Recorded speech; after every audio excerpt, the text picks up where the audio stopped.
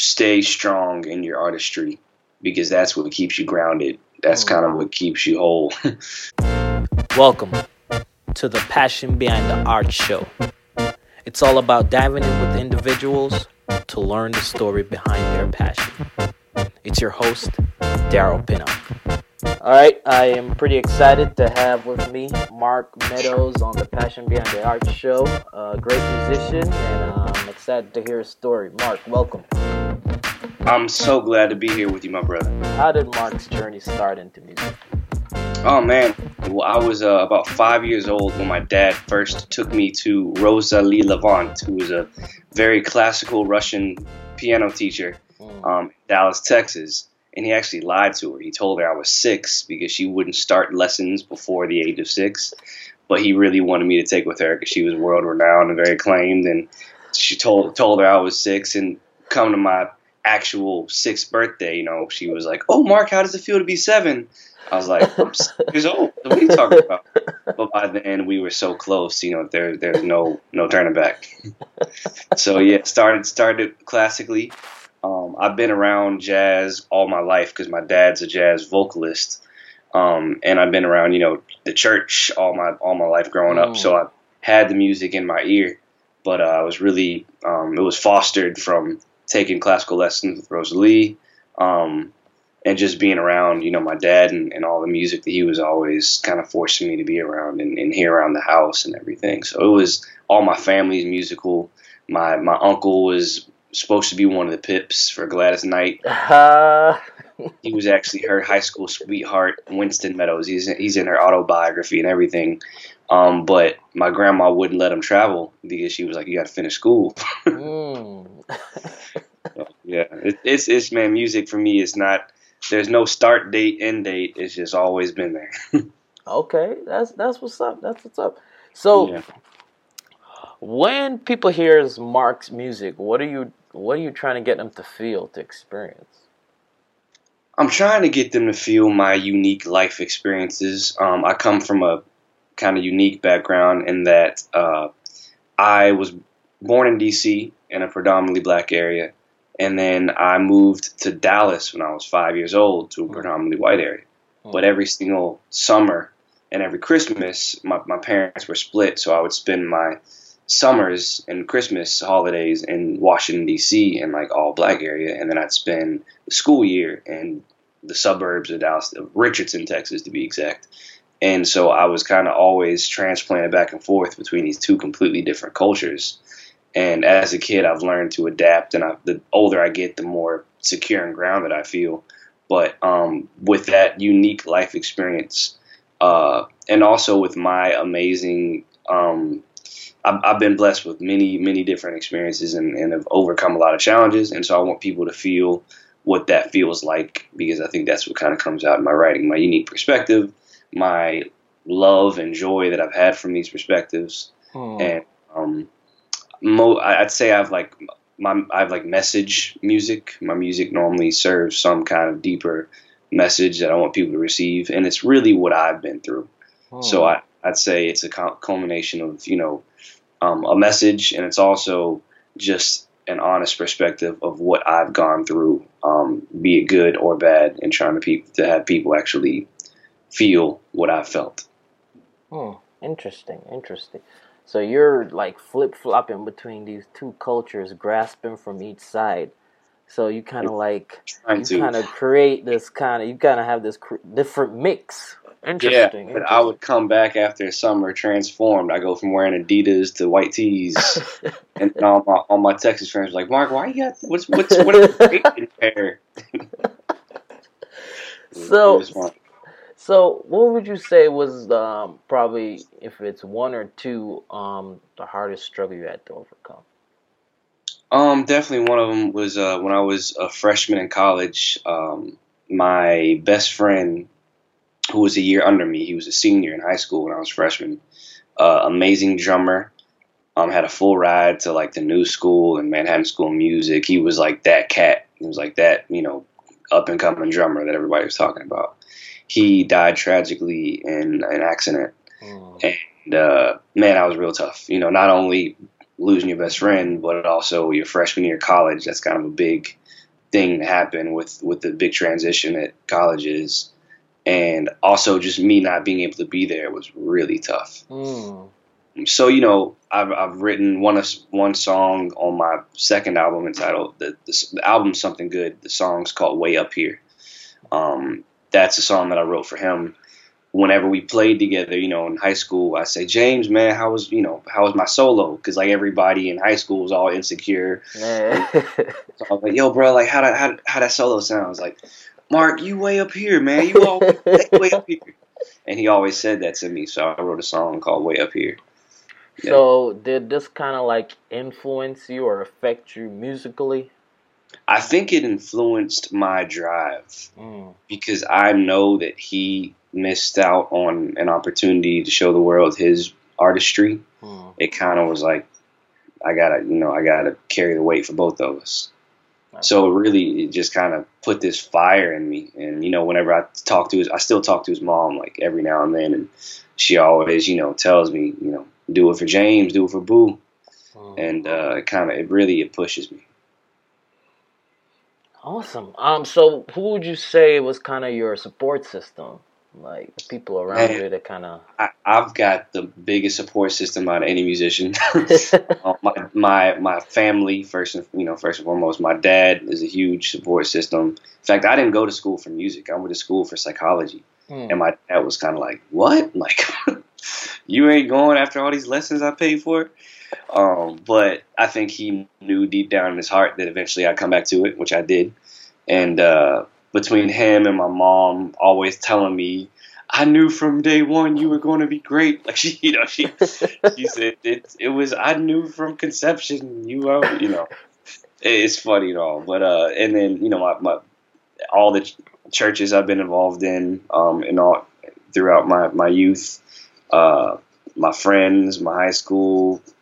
I still have people that supported me from the age of 12 that still come out to my shows, whenever in different cities, they'll surprise me. So I've got support everywhere. That's great, man, because that's not usually a regular thing. You know what I mean? Like the people who, sometimes you get to a certain level and sometimes you don't really see those people as a whole different group of people that support you. I so far, I guess I'm another fortunate son. I've still got support everywhere. Oh, that's what's up. So how did the church affect your music?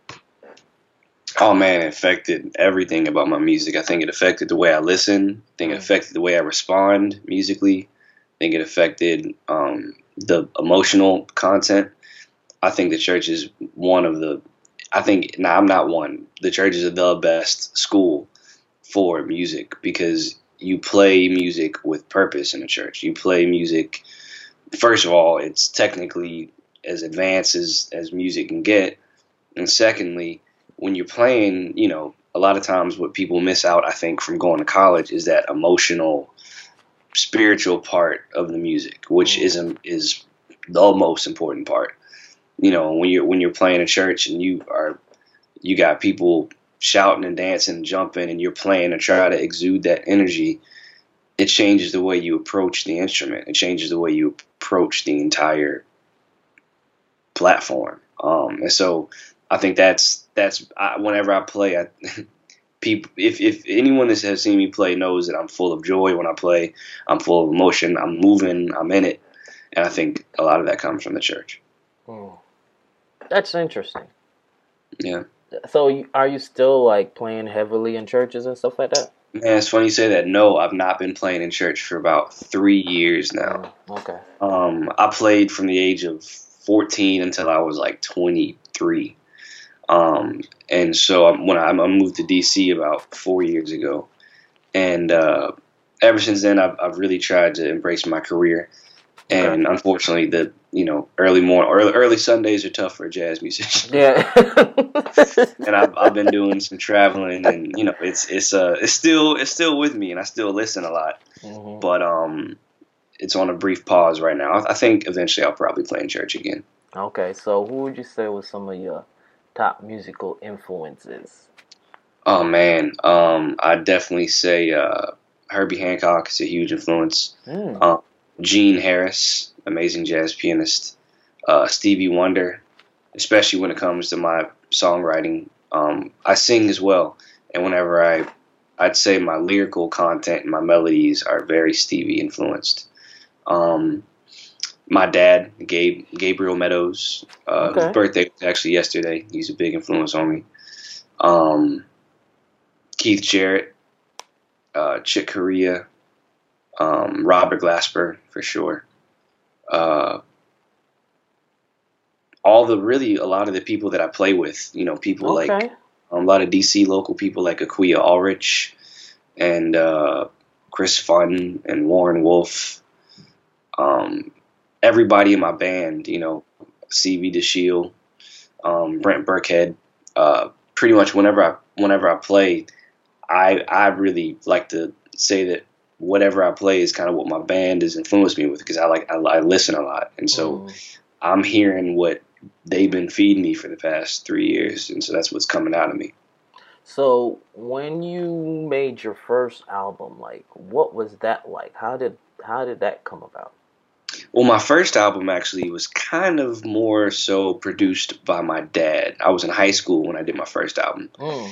and so the first album, it was great. I'm proud of it, but it was a different sound, a very different sound, I think, than my second album. Whereas my second album was all me. I was an adult. I was out of grad school, and that was kind of the first real album experience, I think, in terms of like me actually holding the reins. Okay. It was great. It was fun. It was tough. It was revealing. It was humbling. It's a whole. People don't understand how much work goes into those things. It's more than a portfolio. It's a statement of everything you've done in your career. That's out there forever. So yeah, it was a great experience, and I'm glad I did it. And I need to do my fourth. I got 3 albums out, and the fourth one's on its way. Okay. So in regards to like getting your album together, like what was like the hardest part about that? Really, the details was the hardest part. The music is, and it's not easy, but the music is what we know how to do. It's the song licensing and copyright and barcode and IUPC code and all that technical, the artwork and credits and publishing and all that. That's the work. It's funny you say that. That's the truth, because I'm running into that right now, because I'm a Yeah. designer. I'm a designer, Okay. but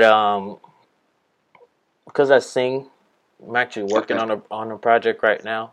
And Oh, it's funny. dope. It's funny you say that. When you said the music is the music, like you go and you record, and that's basically it. Yeah. But the other Yeah. stuff, the split Yeah. sheets and And in all the of music, that. there's a right and a wrong.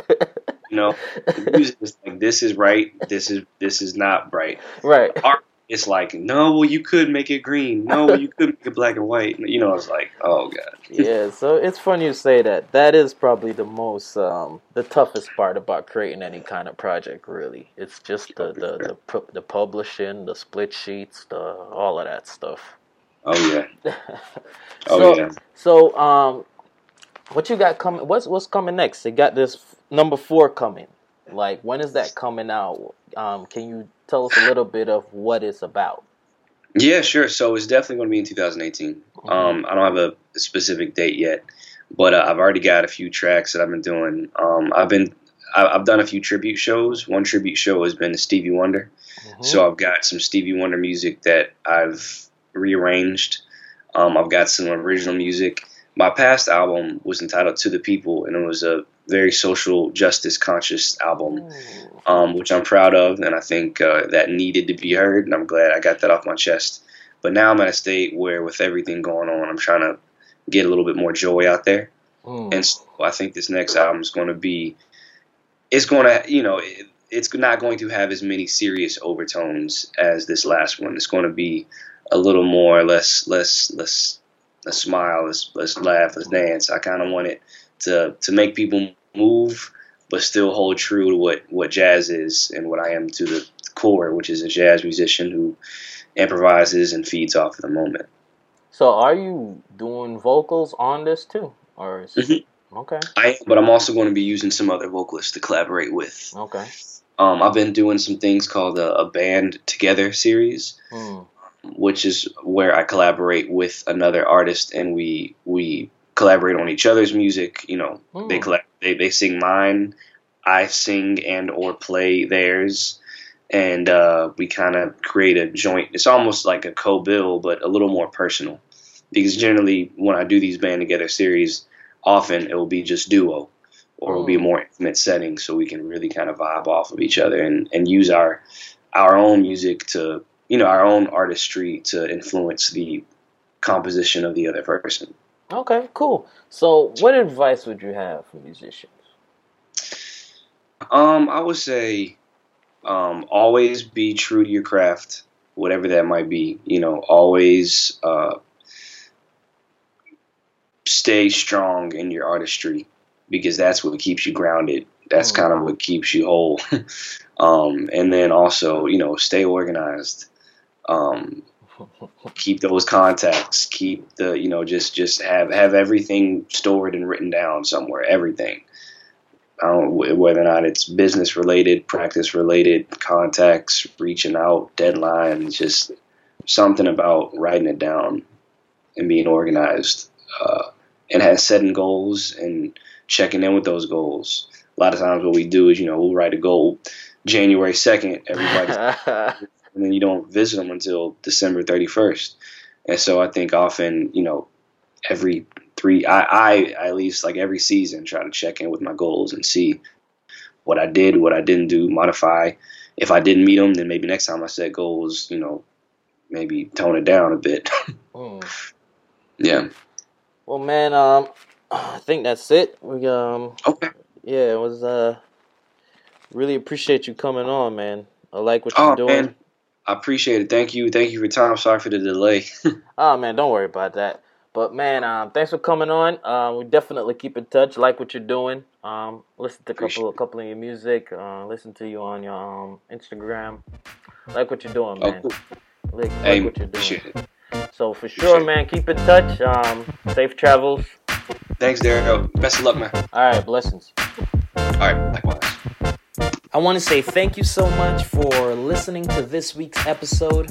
If you want to get in touch with me, you can reach me at DP Creates on Instagram or Twitter. And please leave me a review on iTunes because that helps the podcast to grow. Thanks again. Be blessed.